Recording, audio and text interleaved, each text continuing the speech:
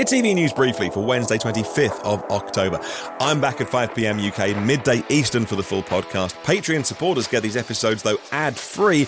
Be like them by clicking on a link in the show notes. We'll start with news of the Chevrolet Equinox being pushed back for its launch date. This is the cheaper Chevrolet that is coming. Now, the actual date is, well, they're tight-lipped about it at the minute, the exact production commencement, but it was meant to be in the summer this year, then it was moved back. Now we hear from the earnings call early this week, little nuggets of information dropping out of that the GM CEO Mary Barra saying that postponement might be a few months. Very important vehicle to get on the road. Well done, Tesla. Big milestone, impressive threshold. 2,000 supercharging stations within the United States. That follows the recent news of 50,000 stalls, and they painted the 50,000th a striking ultra red. Tesla could be charging for those that go higher than 80%. The white hat hacker Green the Only on X-Twitter had a look at some code in the latest software update and says that there's the possibility of Tesla including congestion fees at busy superchargers only if you want to go more than 80%.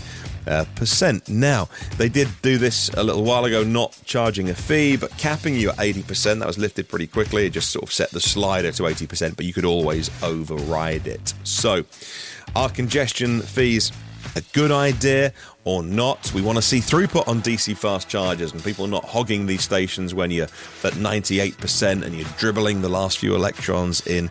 Some people do because they don't know any better. Some people do because they're just doing what they want to do and screw everyone else. So, interesting solution possibly there from Tesla. And staying with them, the Cybertruck once again has encountered problems whilst trying to charge. That's not good news 5 weeks out from the vehicle being launched.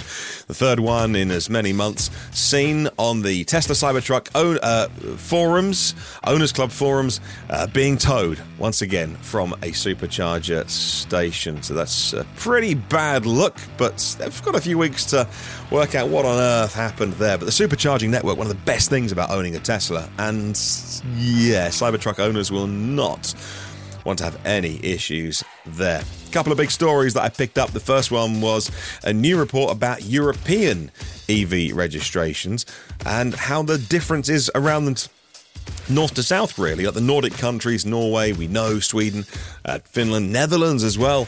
Not one of the Nordics, but they absolutely have a very high share of plug-in vehicles. Go down south, and Italy and Spain are still really struggling. And then the big car markets that make up 70% of all registrations, the Germanys, the UKs, the Frances, they're also well on the way as well. But it is a pretty much a game of north versus south. On a global scale, though, the new International Energy Agency report that I found says that they are projecting that on a global scale, there's many things to watch. Firstly, that half of all two-wheelers will be on sale electrically in Southeast Asian nations, where they ride a lot of mopeds and scooters.